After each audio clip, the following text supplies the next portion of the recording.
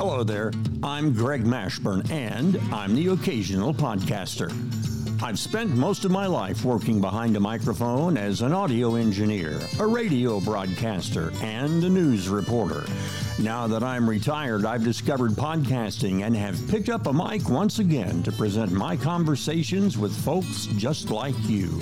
People interested in and involved with the things going on in and around our community. Roger Bell is the author and creator of Muskogee 150, a Facebook page detailing the city of Muskogee's beginnings as a small town in 1872. Roger is a member of the board, a past president, and the historian for the Three Rivers Museum here in Muskogee, which focuses mainly on the history of the city and the immediate area. Roger professes a lifelong fascination with the history of our city. If you are a Facebooker, you have no doubt noticed posts since the beginning of the year on Muskogee 150, a page dealing with people and incidents in our city's past. Roger Bell has collected a vast amount of information and stories dealing with Muskogee, its founders, and its early history. I think you are going to be very interested to hear our visit with Roger Bell coming up in just a few moments. If you have an idea for a future episode of The Occasional Podcaster, let us know. Find The Occasional Podcaster on Facebook and Instagram. Of course, you can always send an email to occasionalpodcaster@gmail.com. We'd love to hear from you and perhaps present your idea on an upcoming episode of The Occasional Podcaster. Roger Bell, thank you for being on the program today. Great to be here. I really appreciate the opportunity to speak with you. I'm happy to have you. I have been seeing on Facebook and other instances of social media for a couple of months anyway now, and probably further back, this symbol, this logo, this 150. And I understand that you're the fella behind that. Tell us more. Well, I decided the first year, I'm an historian in Muskogee. I've studied the history here since I was a kid. I got fascinated by the history of Muskogee when I was in the 5th grade at Hilldale Elementary School in Muskogee. I had a teacher there that encouraged me quite a bit. His name was Mr. Cooper, and he's long passed, but I got really interested in it. I took that home to my dad, and my dad bought me a history book by Dub West on the history of Muskogee, and I don't really know. I really took it up. I even had my own history museum, believe it or not, in my home as a 5th grader. My dad took me on a summer trip for about a week by myself, and we went all over Oklahoma, and we touched on historical places, and I picked up things, and I don't know, I was always fascinated by it. And I never, it was always there. I left Muskogee after I graduated from college and stuff, in 87 or so, I left and never thought I would return to Muskogee. I thought, that's it, I'll never come back, right, except to see my parents. 5 years later, I was back. And well, they say never say never. And I was married within a year of that, and soon after that, I got involved in some historical interest in Muskogee, specific to outlaw lawman history, and I started doing research. And I said, I'm going to work on a book. I don't know why, but this is something I want to research. So I started researching some things, and I started meeting people. I guess some of that picked up on some other people, and before I knew it, I was invited to be on the museum board. I was the youngest by far on the board. When you say the museum board, the facility is? Three Rivers Museum in Muskogee. Okay. So you are a board member currently? I am a board member. I was chairman for like 20 years, and then I just stepped down. And you are the official historian? I have asked to step down from the chairmanship a few years ago and just take on the role of a historian. And the fun job of treasurer is always a good job, to have on the side. There you go. But I have a banking background, so they always ask that. But Muskogee is approaching its 150th official anniversary this year.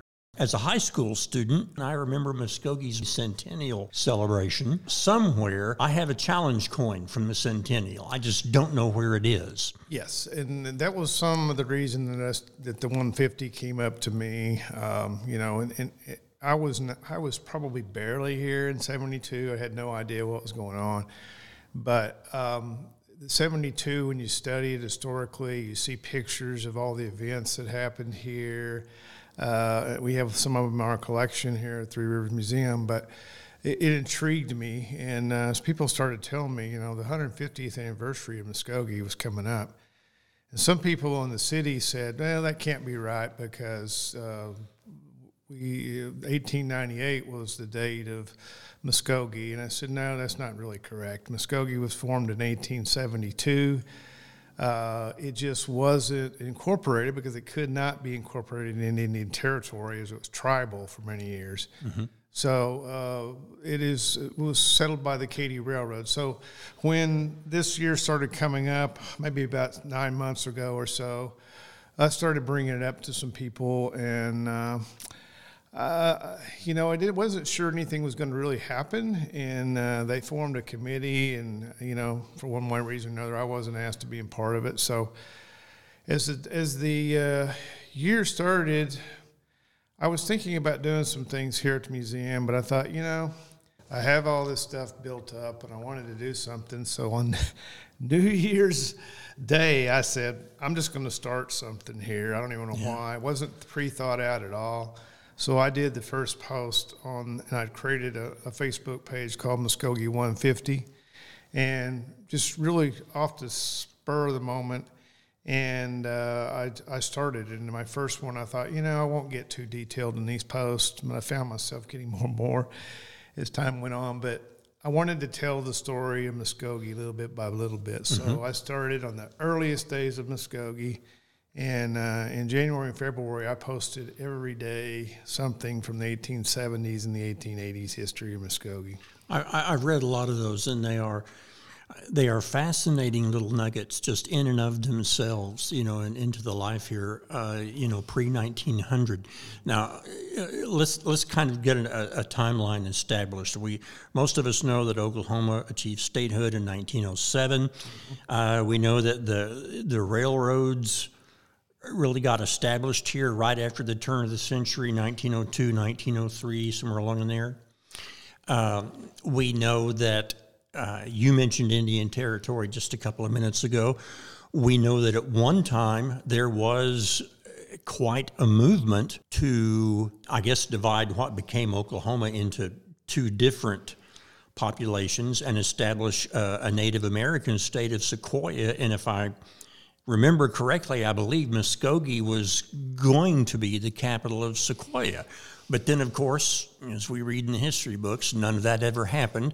I think I read that President Theodore Roosevelt said, no, not so much. I'm not signing off on this. And Oklahoma became a state in 1907. Yes, Indian Territory, the story you're telling about the state of Sequoia is correct. There was the tribes kind of moved forward in that effort to form a separate state. The Sequoia Convention was held here in Muskogee at what was the Hinton Theater, what people grew up in Muskogee would know as the Ritz Theater. It later they moved into a movie house, but it dated all the way back to 1905. So it was pretty much brand new when the convention was established here. And leaders from all of the tribes came here.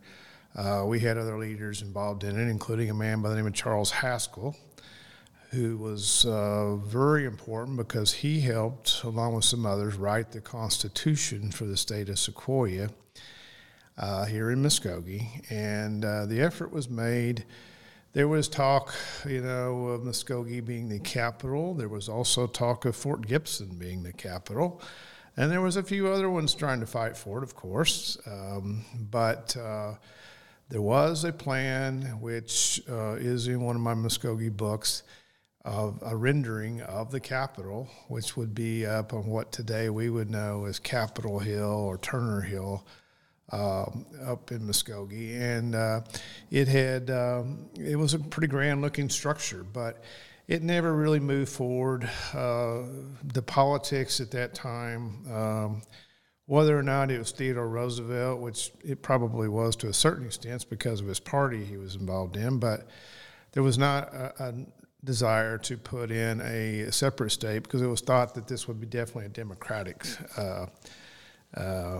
state coming in. And supposedly that was the way. I'm sure there was more to it than that overall, but it just didn't move forward. And soon that same document that Charles Haskell's and others worked on for the state of Sequoia, they used it for the Oklahoma Constitution. Well, I'll be darned. So it's pretty much the folks here wrote it. Why duplicate the work? And they just thought, well, this is a pretty good document. Let's just use it as we're going in here. Let's back up just a little bit and talk about the railroads. As we mentioned, the railroads were established here. We would not be here today, certainly not like this, if the railroad had not made a couple. There would have been, everything has a reason and whatever, but the original plan, there was a big race to be the first railroad through Indian Territory. The tribes did not want railroads, a lot of them especially, because what they were afraid they were going to bring in white settlers, what we would know as intruders, into what was the tribal bases in Indian Territory. So the Cherokees were adamant. They would not allow a railroad to come through their deal. The Katy Railroad really wanted to go through the Cherokee Nation. Its original plan was to have a depot at Fort Gibson, and that was to be their main depot, the one that they eventually made Muskogee. Before that time, in 1872, Muskogee was an open prairie. There was nothing here. There were, Okmulgee and some of the tribal towns were already established. So when Muskogee was formed, it wasn't, we can talk about the Native American history. Yes, it was. It was in a Native American area, but it was very multicultural from the day it was born. We had tribal people living by here. We had the African American freedmen in the area. We had the intruder element coming in here. We had all kinds. We had merchants, people with the opportunity that they saw. Mm-hmm. Or we also had the ruffians and the outlaws and some of the people that came along the railroad that were really bad. So Right. When you say ruffians and outlaws, it brings to mind Bass Reeves, but maybe that's another show. But yeah, that could be a whole show in itself. But outlaw and lawman history here is very important. We don't have a good, the first day Muskogee was formed, the train came across the tracks. They built a bridge over the Arkansas River, and it was delayed because the Great Chicago Fire, when a cow knocked over the stuff, it delayed it about 6 months to get materials in to finish that bridge. But when they did it, it was actually on New Year's Day, of all things, when they actually brought it across the tracks. Its original intention was to have it where we now know as Bacone College was today, mm-hmm. But it was just the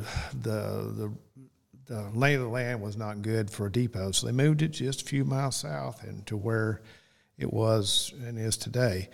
And there was that night, all the people were following the railroad. They were, it was called a terminus town, and so that was the next terminus town. So that was as far as you could go on the railroad at that time, and all these settlers came by. Speaking of railroads. Here we go. I always tell people that usually when I talk about railroads, I'll hear one, and there it is. That's just good planning on your part. Yeah. But the day that happened, that night, there was a murder here in Muskogee on the first day of its formation here, and there was gamblers coming in here. There, you look at the newspaper reports, and they were not here because there was no newspapers here. They are from Chicago, from New York, whatever. And you can look at some of those papers about all the rough stuff that was going on, and the lawmen. There was some tribal law enforcement, but it was very limited. And then there was, then they weren't ready for all this intruder element that was coming into Indian Territory. And the deputy marshals within immediate almost all these towns on the Katy were formed within a few years of each other. So you got Bonita, you got Caddo, you got McAllister, you got all these towns that are all this year or last year celebrating the 150th. And why? Because they were all on the railroad. And there was all kind of bad activity. And the lawmen, a lot of people do not know this, but more deputy marshals have been killed within a 100-mile radius of Muskogee than anywhere in the United States. Really? Most of it is in the 1870s up until the turn of the century in 1900 or so. There's some after that. But if you look at historically, it's not even close. It's like 2 to 3 to 1 in any place like you can look at in America. Wow. This is The Occasional Podcaster. I'm Greg Mashburn. Our guest for this episode is Roger Bell, a historian. We're talking about Muskogee at 150. And before we jump off into another topic, really quickly, this is something that sooner or later everybody asks is, what's the deal with Muskogee with a C and Muskogee with a K? It's an excellent question, and I don't know if I have the right answer for you. You know, I've studied it myself. Preeminent Muskogee historians such as Grant Foreman, such as Dub West, others that have, they live their life in the history. They would say that it was some of the stories are that when the postmaster came and he misspelled Muskogee's name. Uh-huh. But of course, that made it official. I don't think that's correct. Okay. What's your take? As early on as we can find, we see Muskogee with a K. Mm-hmm. Almost to the time period of its first days, it shows up in the paper as a K. There are some spellings of it as C, but they're actually less than what you see the K is. Obviously, Muskogee with a C is tribal. That is the Creek Nation, right? Way of saying the name. Interesting enough, and I wrote this in one of my 150 pages, one of the first merchants ever to come here was a man by the name of Joshua Ross. And he brought a Cherokee wife here with him, and her name was Muskogee with a K. Oh. So it's a mystery that I don't know, but it seems interesting that's just a lot of strangeness that she had a K name, mm-hmm. and she was one of the first residents here, and she had the first child ever born here that we know of. And it's just is that a coincidence? I don't know. Yeah. But over the time, you even later you would see the C, but it's just like anything else. A lot of it, I think, was just a mistake. They just didn't know what somebody in Chicago didn't know it or whatever. Well, and as a radio reporter for many, many, many years, I know that names and pronunciations evolve, because when I started reading news stories, it would be Kiev. Yes. And of course, if you listen to the news today, it's not Kiev, it's Kiev. Yeah. So I know things change just through time and usage. So a long time when I was, 20 years ago or so, I always thought, well, it was always a C, and then at some point in time I changed it to a K because of some issue with the postmaster. But when you look back historically, it's almost always been a K. And there's some thought that maybe they didn't want to confuse it with a tribal name, or there is actually another town in the United States that is, like, it's in Alabama, that is Muskogee, and really? It is a C in it. I was not aware of that. Yes. All right. Well, that certainly leaves lots of room for discussion.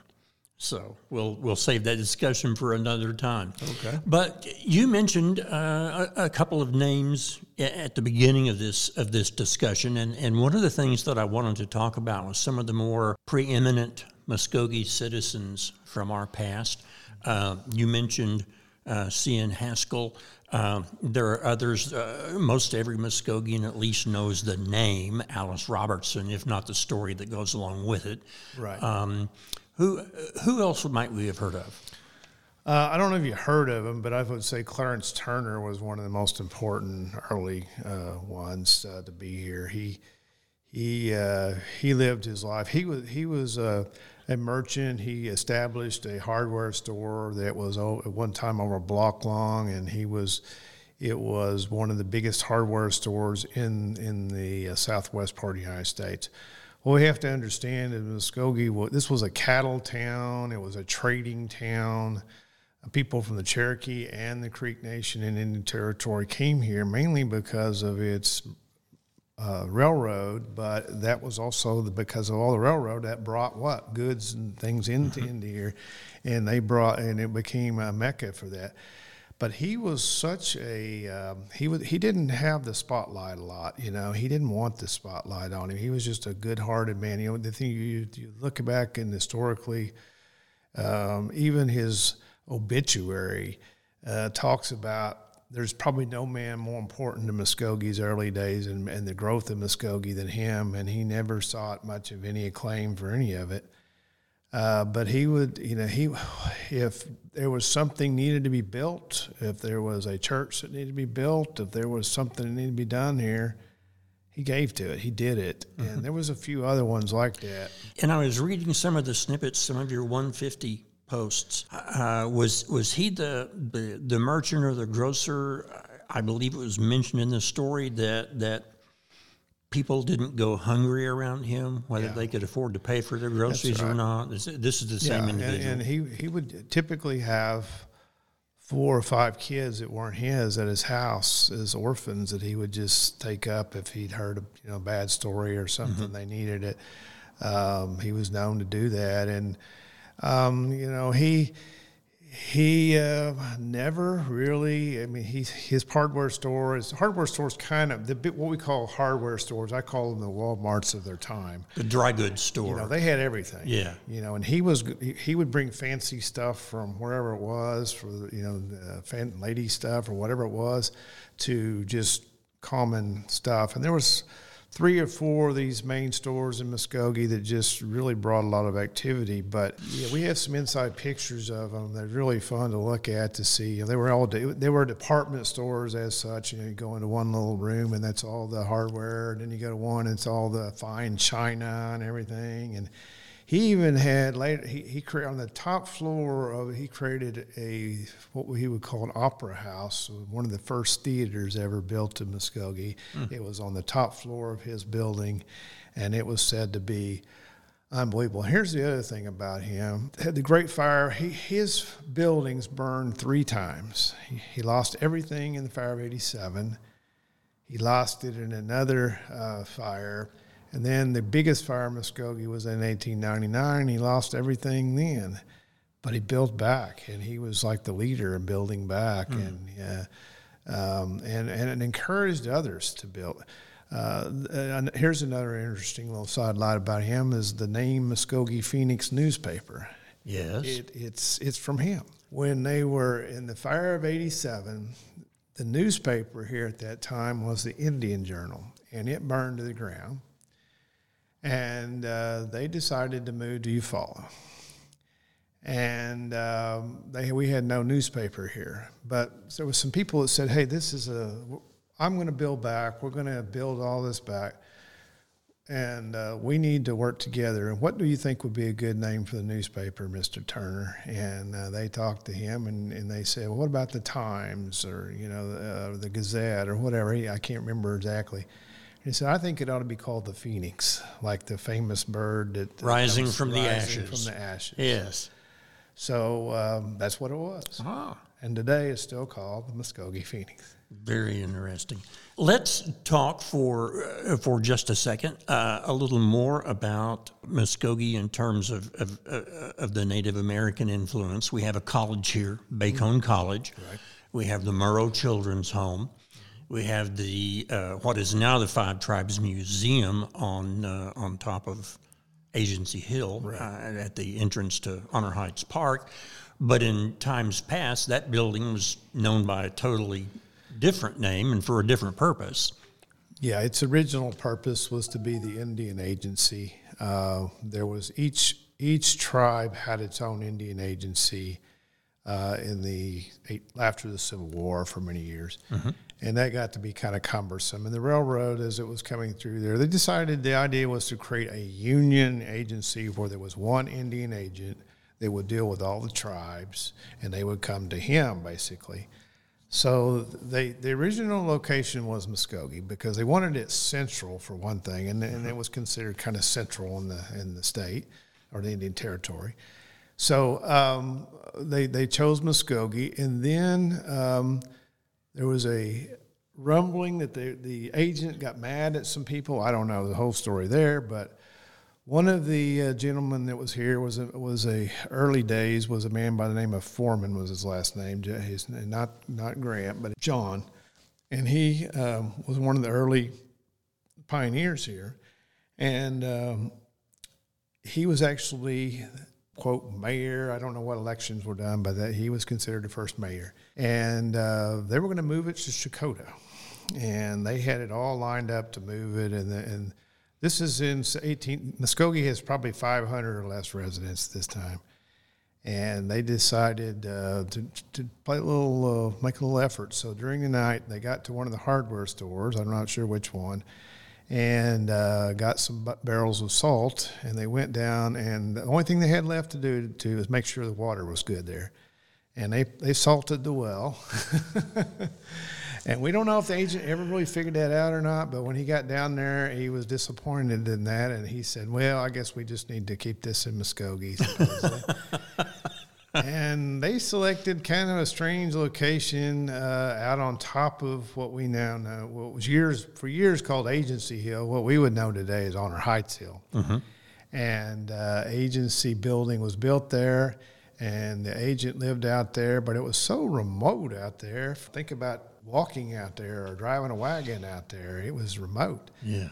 And so it was only the agency for about 3 or 4 years, and the agent gave up and moved into town, and they abandoned it. It became an orphanage for a while, and then many things. And today, you're right, it is the Five Tribes Museum, oldest building in Muskogee. And let's not forget about Bacone College. Can you give us a brief thumbnail on that campus? Yes. Originally Bacone College was in Tahlequah. And today you can go by the Bacone House in Tahlequah and see where it originally was. And that is that's an old building because that was formed about 1870 or so before Muskogee was even formed. But as it was growing, he wanted it to reach more tribes, and he looked for parcels of land to create it. And the Cherokees were not as receptive to him. They had they were very strong in education. They had their own seminaries. Yeah, I worked for the Cherokees for 10 years, and I know that rich European American farmers and landowners would send their children to the Cherokee to be educated. Yeah, they were very high, and they were really well done for their time. And so he wanted to create. He was an American Baptist. He originally came here from the Northeast, and it had been in Ohio for a while, and in Cleveland before he came here. But when he came here, he wanted to create a Baptist university to train ministers, train people to be missionaries, and educate them. So the Creeks, after a while, 2 or 3 years of negotiating with him, they decided to give him not necessarily give him, but allow him to build Bacone where it is today. Right. And so in 1875, they loaded up everything they had in Tahlequah in their wagons, and they came across probably on ferries, no telling what they did to bring all the stuff over here in 1875. And interesting enough, one of the wealthiest men in the country, Rockefeller, he had ties. His wife had ties to Cleveland and all this, so there was a tie-in there. And they gave, I can't remember how much it was, but in today's day, it would probably be about $500,000 to $1 million to build what was then Rockefeller Hall. Mm-hmm. And then Rockefeller Hall no longer stands. It stood for 50 years or more, but it was built as the first building. And on the open prairie, I can only imagine what this, if you see pictures of Rockefeller Hall, you're thinking, man, what was that like in 1875 when it was out in the open prairie and this big building was out there by itself? Wow, that's interesting. Now, the connection with the Murrow home? Murrow was probably one of the most important Baptist missionaries and one of the most influential men in the Indian Territory. He was one of the primary Masonic influencers in the whole state for many years. And so Joseph Murrow was associated with the Baptist home, and the orphanage was named after him. He was influential in the start of First Baptist Church here in Muskogee in 18. This is The Occasional Podcaster. I'm Greg Mashburn, the host. Our guest today is Roger Bell, the historian. We're talking about Muskogee, Oklahoma, as it enters its 150th, I guess you'd say, official year. Yes. Muskogee's biggest growth phase occurred right after the big fire here in 1899. It was doubling, tripling, quadrupling in population right before statehood. Mm-hmm. Statehood was pending, whether it would be Sequoia or Oklahoma, whatever. They knew it was coming, and there was so much influence in here. The other thing that happened about this same time period was oil. And a lot of people do not know that Muskogee had a big oil boom at one time. Pictures we have the south of Muskogee with oil wells, and there was a lot of the same famous characters of oil history came here. J. Paul Getty had an oil well and had influence here. Wow. There was a lot of activity for that. There was the governmental activity that was here because Muskogee was the center of had the federal court here. And so it was an influence. So, I always I tell a lot of people here when I see pictures in Muskogee and say, "Wow, that was amazing what was around the 1910 time period." I said, "Well, you have to understand it was bigger than Tulsa." The biggest growth phase was from about 1900 to about 1915 or so. All of the big, what we would call skyscrapers in Muskogee, were built in that, all built about 5 years from each other, about 1908 to about 1912. Wow. That would include the Seavers Hotel, which we now know is the BOK building. Mm-hmm. The buildings that are not there, they're gone, that people know would be the Flint Ames or the Commercial Bank building, the Surrey, which is still there. Barnes building was the biggest building ever built. It was 14, and it was imploded in, I think, 72, 73. I remember that. I remember seeing that. Yeah, and it was 14 stories tall, and it was built by... It was named after, he died right before it got finished, but it was named after an oil man, and because of the oil interest, that's why he built it. Yeah, and way before my time, my radio station, I keep calling it my radio station, the radio station where I was employed for most of my career was KBIX Radio. Yes, sir. And at one time it was in the Barnes building, and then it moved out across the street from where Kmart is, but then, and after that, somebody bought the license, and so technically the radio station was in a studio on top of Commercial Bank for a few years. Okay. And I guess it's just gone now. I guess it is, and I remember listening to you myself back in the day. Oh, no. Your check is in the mail. Thank you so much. Yes, sir, I do remember that. We all had to grow up listening to KBIX at one time, if you remember.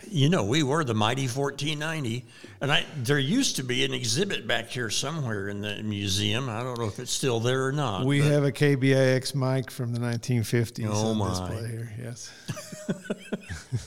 This is The Occasional Podcaster. I am Greg Mashburn, and our guest is Roger Bell, historian. Roger, in the closing minutes here, tell us a little bit about the museum itself, what it offers the visitor, what kind of history this covers. Just give us the whole thumbnail sketch. Our focus is on, really now at this point, the history of Muskogee. We do focus on a little bit of area history, but most of the things we have will be on Muskogee. Last year, we just went through a complete reworking of pretty much every exhibit in the main gallery. We have a exhibit now on what we talked about, law enforcement history, and one of our principal people we get a lot of interest in is Bass Reeves. And we have an exhibit. We have another one that focuses on the transportation, the air history here. I enjoyed researching that probably more than anything because I didn't know as much about it. When I started researching, I was just amazed at the history and the amount of characters that came through here and the influence Muskogee had. I don't know how authentic my information is, but as far as Hatbox is concerned, I've heard names connected with that, like Amelia Earhart, yes, Will Rogers, historic people in aviation. The first airplane ever to fly coast to coast. Well, it would fly in little segments. It would go up and it would crash. It would go up the next day and crash again. Was a man by the name of Cal Rogers. So this is the first flight across the United States historically, and it landed in Muskogee at the fairgrounds, what people would know as Thunderbird Speedway. Yes. It was the fairgrounds in 1911. So these are the first time anybody had ever seen an airplane ever flying into Muskogee. And we actually have a picture of that, believe it or not. Oh, wow. But we have the first round-the-world flyers in the military. They flew through Muskogee. Wow. They landed here. I think one of the things that, strangely enough, was the railroad. Oh. These early pilots, they needed something to figure out where they were. That's the origin of IFR. It does not stand for Instrument Flight Rules. It stands for I Follow Railroads. They followed the railroad. And you're right. Lindbergh came here in 1927. 100,000 people in Muskogee in the streets. Probably the largest gathering ever in the history of Muskogee. Wow. To see Lindbergh here in 1927. Just less than 6 months after his historic flight. Mm-hmm. And then you have a lady pilot set the world record for loops here in 1931 at Hatbox Field. So it goes on, but it's really amazing. It's just little snippets of history. And sure. And I'll throw you another one out. I don't know how much time we've got here, but the Girl Scouts. Yes. Cookies history here is really we are the nationally known by the Girl Scouts as the birthplace of the Girl Scout cookies. I got to have me some Thin Mints. And we have a nice exhibit on that now that we worked, including on the lady who actually was the troop leader and started the effort to have them baked in the Central High School cafeteria. And they raised money for troops during World War I. And then a year later, or less, the pandemic of the Spanish flu came in, and she volunteered to work at one of the schools that had been made an infirmary, and she became ill, and she died. As we close, give yourself a shameless plug. What kind of hours does the museum keep? Yeah, the museum is open Wednesday through Saturday from 10 to 5. We do have other events and stuff throughout the year here, but that's our normal operating hours. We'd love to see people from the area come in, and we give them a tour, and it's worth your time.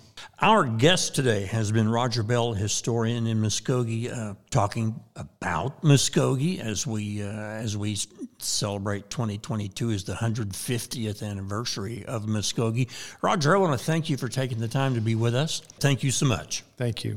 If you have an idea for a future episode of The Occasional Podcaster, let us know. Find The Occasional Podcaster on Facebook and Instagram. Of course, you can always send an email to occasionalpodcaster@gmail.com.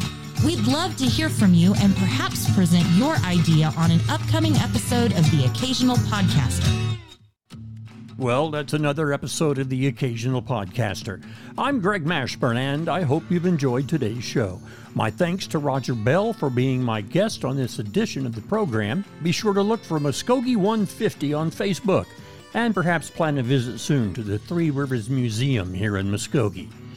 If you liked the podcast and you can make a small donation to help defray expenses for The Occasional Podcaster, please visit my website, occasionalpodcaster.com.